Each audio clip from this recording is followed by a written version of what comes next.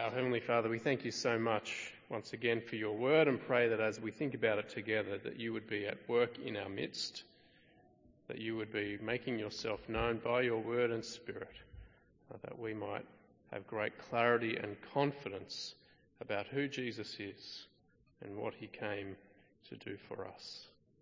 We pray this in Jesus' name. Amen.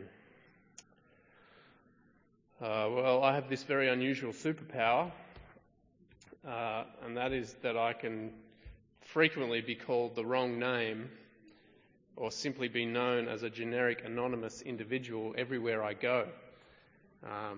I've coined this superpower, the superpower of being the anonymous pastor. And people in this room can testify to episodes of the anonymous pastor. In a recent episode of the anonymous pastor, I was emphatically and confidently greeted by someone that I know, as completely the wrong person. And the thing is, my greeter's expectation was for something to follow his emphatic greeting. The way that he greeted me with such confidence, sort of emphatically calling me a completely different name. He was expecting something to follow. He thought he was expecting some memory, he was expecting some connection which he has with this other person to kind of be the topic of conversation, the thing that really connected them together. And instead what he got was this thick, choking air of awkwardness as we both stood there, and I just let the awkwardness sit for a little while as his emphatic, confident expression went to mildly confident confusion, to kind of timid confusion, and then confident embarrassment. As he worked out, actually, no, I wasn't who he thought I was. And see, his expectation of what would follow the memory or the shared connection was foundational to his relationship with this other person. And I couldn't provide that because I'm not that other person. And here's the thing, I reckon as we go through the book of Luke, you'll remember that we've been kind of taught by Luke about who Jesus is, and he says at the very beginning, so that you can have utter confidence about who Jesus is and what he's done. In order to have confidence about who Jesus is and what he's done, you've got to get Jesus' identity right. And based on who you think Jesus is will be your expectation of what you think Jesus has come to do. If Jesus is just a good moral teacher, if you think that's who he is, then your expectation is that he will just teach us good morals and behaviour modification. Right? If you think Jesus is just a good political example or a revolutionary who's come to throw our political systems into upheaval and renewal, if that's who you think Jesus is, well, then your expectation is going to be that Jesus radically transforms our political systems in this world. But as we saw last week, Luke shows us, and Jesus' self-identity, what Jesus saw himself to be, comes very much from what God had promised in the Old Testament of who his one and only Saviour King would be. That Jesus is the Messiah, the Son of God. And that he is the Messiah, the Son of God, as the prophet Isaiah had foretold. The one who would come and lay down his life for God's people. The one who would bring in the forgiveness of sins. The one who would herald the kingdom of God and bring God's people back under God's loving rule and care. And it's our expectation of what Jesus will do as the Messiah, the Son of God, that brings us into Luke chapter 4. As Jesus begins his mission, and we have to ask the question of how do we expect the mission of Jesus to go forward in this world? And so I just want to ask two simple questions for you this morning. Do you expect Jesus to advance his mission by the preaching of the gospel? And do you expect Jesus to advance his mission by the preaching of the gospel to you? They're the two questions I want us to ask this morning. Do you expect Jesus to advance his mission by the preaching of the gospel? And do you expect Jesus to advance his mission by preaching the gospel to you? Pick it up with me as we see Jesus return, we're told, to Galilee in the power of the Spirit in verse 14. And he goes to his hometown of Nazareth where he was brought up. And he's in the synagogue on the Sabbath. And he's handed the scroll of the prophet Isaiah. That's where we are once again. And we're in that same section of Isaiah that we looked at last week in thinking about who the servant of the Lord would be, the suffering servant, and what it is that he would bring about when he comes into the world, when he comes for the sake of God's people to bring rescue and redemption. What it is that this Messiah, this Saviour King would do. And so we get to Isaiah 61 is what Jesus is reading. And we pick it up at verse 18, where he reads from the prophet Isaiah, "The Spirit of the Lord is on me, because he has anointed me to proclaim the good news to the poor. He has sent me to proclaim freedom for the prisoner and recovery of sight for the blind, to set the oppressed free, to proclaim the year of the Lord's favour." Do you see how Jesus' self-identity as the suffering servant means that our expectation should be that he is here to proclaim the good news? That is how his mission in this world will be advanced. The expectation of many people around Jesus is that he's just going to keep doing good things. Jesus is obviously powerful, he's obviously important, and he obviously brings good things to people. And those in Jesus' hearing are impressed by his words, but their expectation is that he will simply keep doing good things and bringing good things to people. And as they demand of Jesus that he keeps healing the sick, as they demand from Jesus that he keep driving out evil spirits, what is it that Jesus at the end of our passage tonight says that he needs to do? That he is comfortable leaving sick people in towns, that he is comfortable leaving people in need, in physical and material need. Why? Have a look at verse 43. Because he says, "I must go and proclaim the good news of the kingdom to other towns also, because that is why I was sent." Jesus' self-conscious identity and mission is to come as the servant of the Lord, the Messiah, the Saviour King, who will proclaim God's kingdom and preach the gospel, calling everyone to repentance and faith. Now, the fact that Jesus needs to go and proclaim the good news to other towns as well highlights for us, I think, what the prophet Isaiah expected of the servant of the Lord in coming to proclaim the good news to the poor, to proclaim freedom for the prisoners, and the recovery of sight for the blind, to set the oppressed free. What is the oppression for God's people in the book of Isaiah? What is the blindness that they suffer from? What is their poverty wrapped up in? In Isaiah 61, the thing that God's people need to be set free from is God's judgment at their rebellion.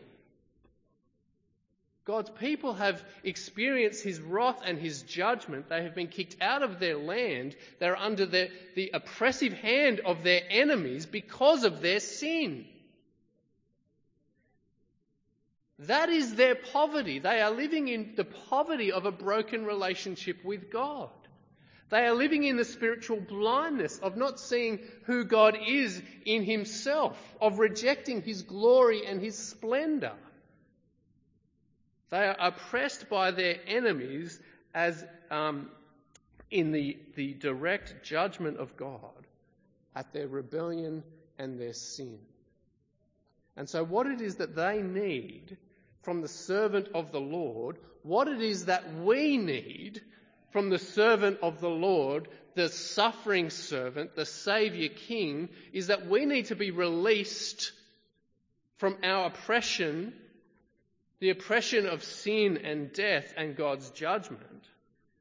We need our spiritual eyes opened to see the glory of the Lord. And we need to be set free from the poverty of a broken relationship with our Creator God. It's very easy to read these words of Jesus and to think that Jesus comes into the world to meet physical needs in the here and now. That he comes to provide material relief for people. That he comes to provide social improvement in our society, which would be a consequence of people turning to Jesus, no doubt. But the poverty that Jesus comes to deal with is the poverty of a broken relationship with God. The oppression that Jesus comes to set people free from is the oppression of sin and death. The blindness that Jesus comes to heal is the blindness of not seeing God as he truly is. So as you read the book of Mark, what is it that Jesus does every time he heals a blind person? It's all wrapped up with them seeing Jesus properly, seeing Jesus as he truly is, as the Saviour King who brings the forgiveness of sins, who deals with God's wrath and brings people back into a right relationship with their Heavenly Father. That is the sight. That is the freedom that Jesus comes to give. And he does that by announcing God's favour. Do you see that? He has come in verse 19 to proclaim the year of the Lord's favour, the Jubilee year. The Jubilee year for God's people would be the year where debts are cancelled, where prisoners are set free, where God hits the reset button for his people, where they're supposed to hit the reset button for their crops, they hit the reset button for their slaves, they hit the reset button for their debts. If you go back to Leviticus 25 and think about how the year of Jubilee, of the release of those debts, the release of those slaves, the freedom that God pronounces to his people, what is it inextricably linked to? The Day of Atonement. It follows the Day of Atonement because it's having atoned for their sins and dealt with God's judgment at their sin, that God says as a picture of that freedom, as a picture of forgiveness and the freedom that God brings to his people. Cancel debts, release slaves, hit the reset button and refresh in your relationship with God. And Jesus is announcing to the world that in his arrival as the Saviour King of God's kingdom, coming to set us free from the poverty of a broken relationship with God, come to set us free from the oppression of sin and death and God's judgment, announcing the year, the time, the opening of God's grace for people to come back and to know forgiveness and to know their Heavenly Father. And so when Jesus is presented with more and more people with physical ailments, and no doubt his heart went out to them, no doubt his compassion was aroused for them, he announces to the town, but I'm going to keep moving. because it's too important for me to stop. It's too important for me not to announce to more and more people that the time of God's grace, that the time of God's opening that is saying to people, come back to me, know forgiveness, know reconciliation, know the redemption that Jesus brings. The time to announce the good news is now. I must proclaim the good news of the kingdom to other towns also, Jesus says, because that is why I was sent.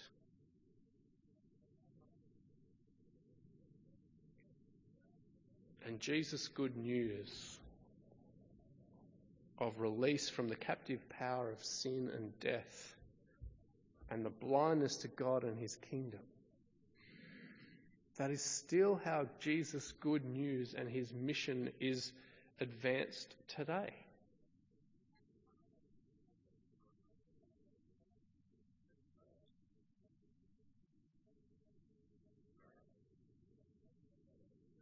Jesus' example here is a good measure for us to think about our church and to think, is the preaching of the gospel central to what we think the mission of our church is?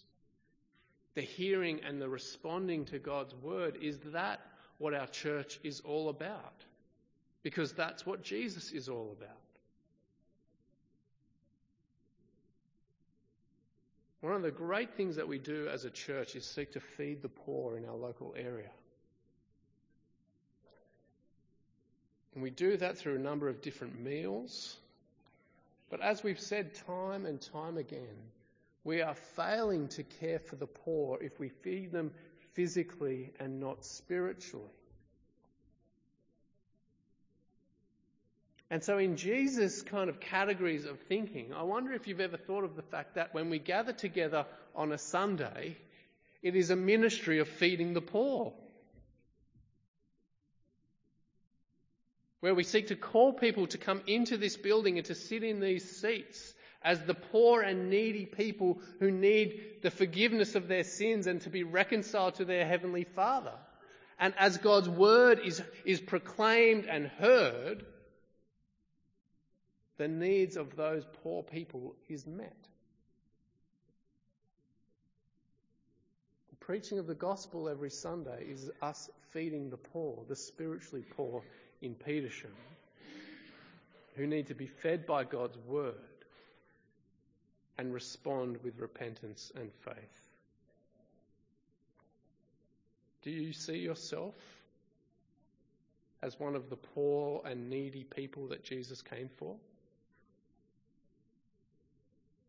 Do you see yourself as someone who's oppressed by sin and death and needs to be set free by the good news of Jesus, the Saviour King?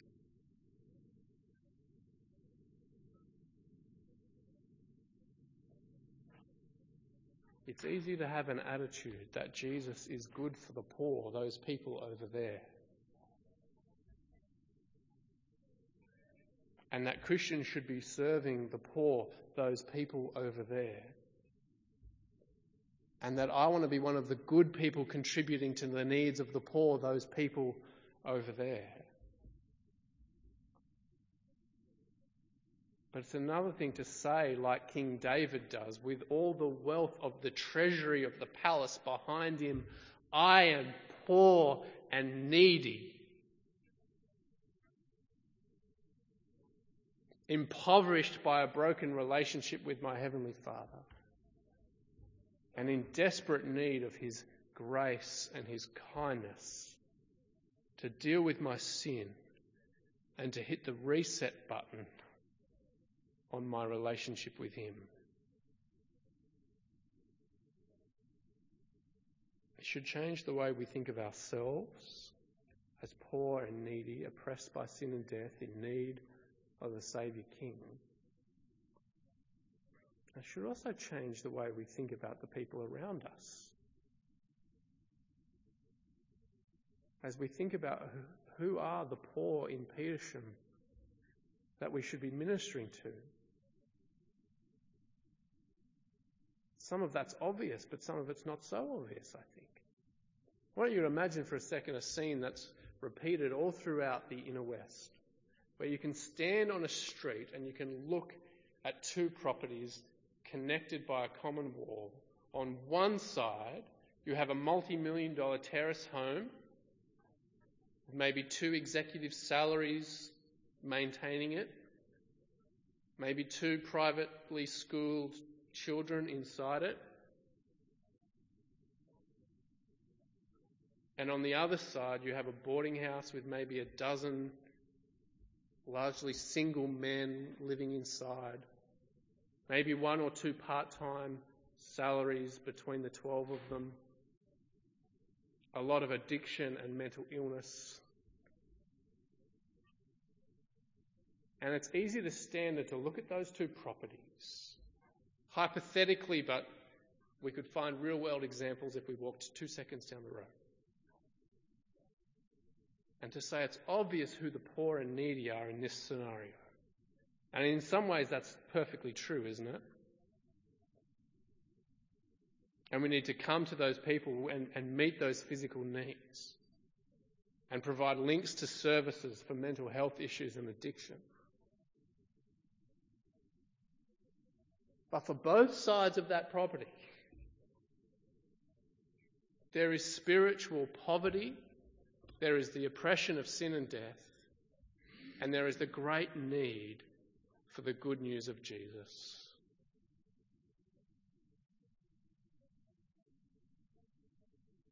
And the challenge for us is to see our neighbours, not just the materially poor, but the spiritually poor. And to see that need and to be moved by the compassion of Jesus and to be motivated by the priority of Jesus and to meet that need with the proclamation of the gospel and the announcement of God's favour.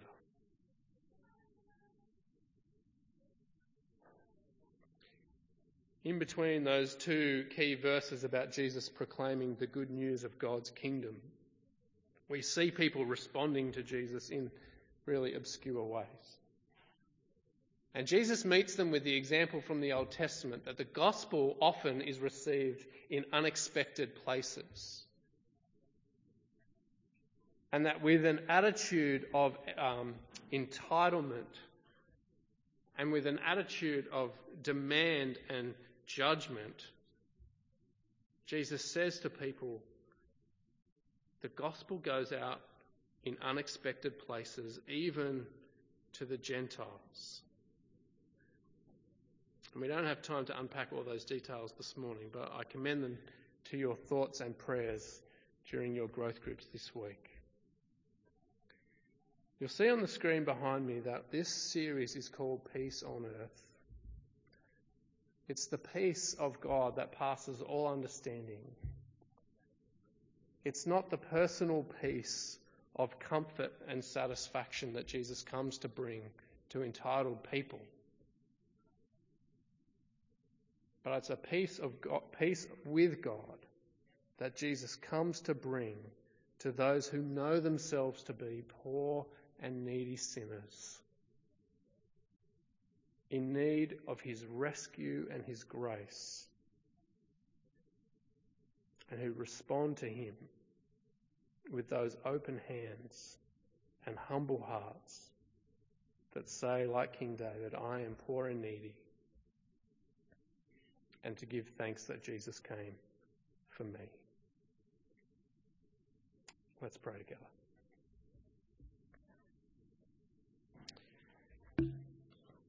Our Heavenly Father, we thank you so much that Jesus came for poor and needy sinners like us. We thank you that he came to proclaim the year of your favour, that time of your grace that we still live in, that open window of opportunity for us to respond to what you have done for us in our Saviour Christ. I pray this morning that each of us would be leaving knowing who Jesus is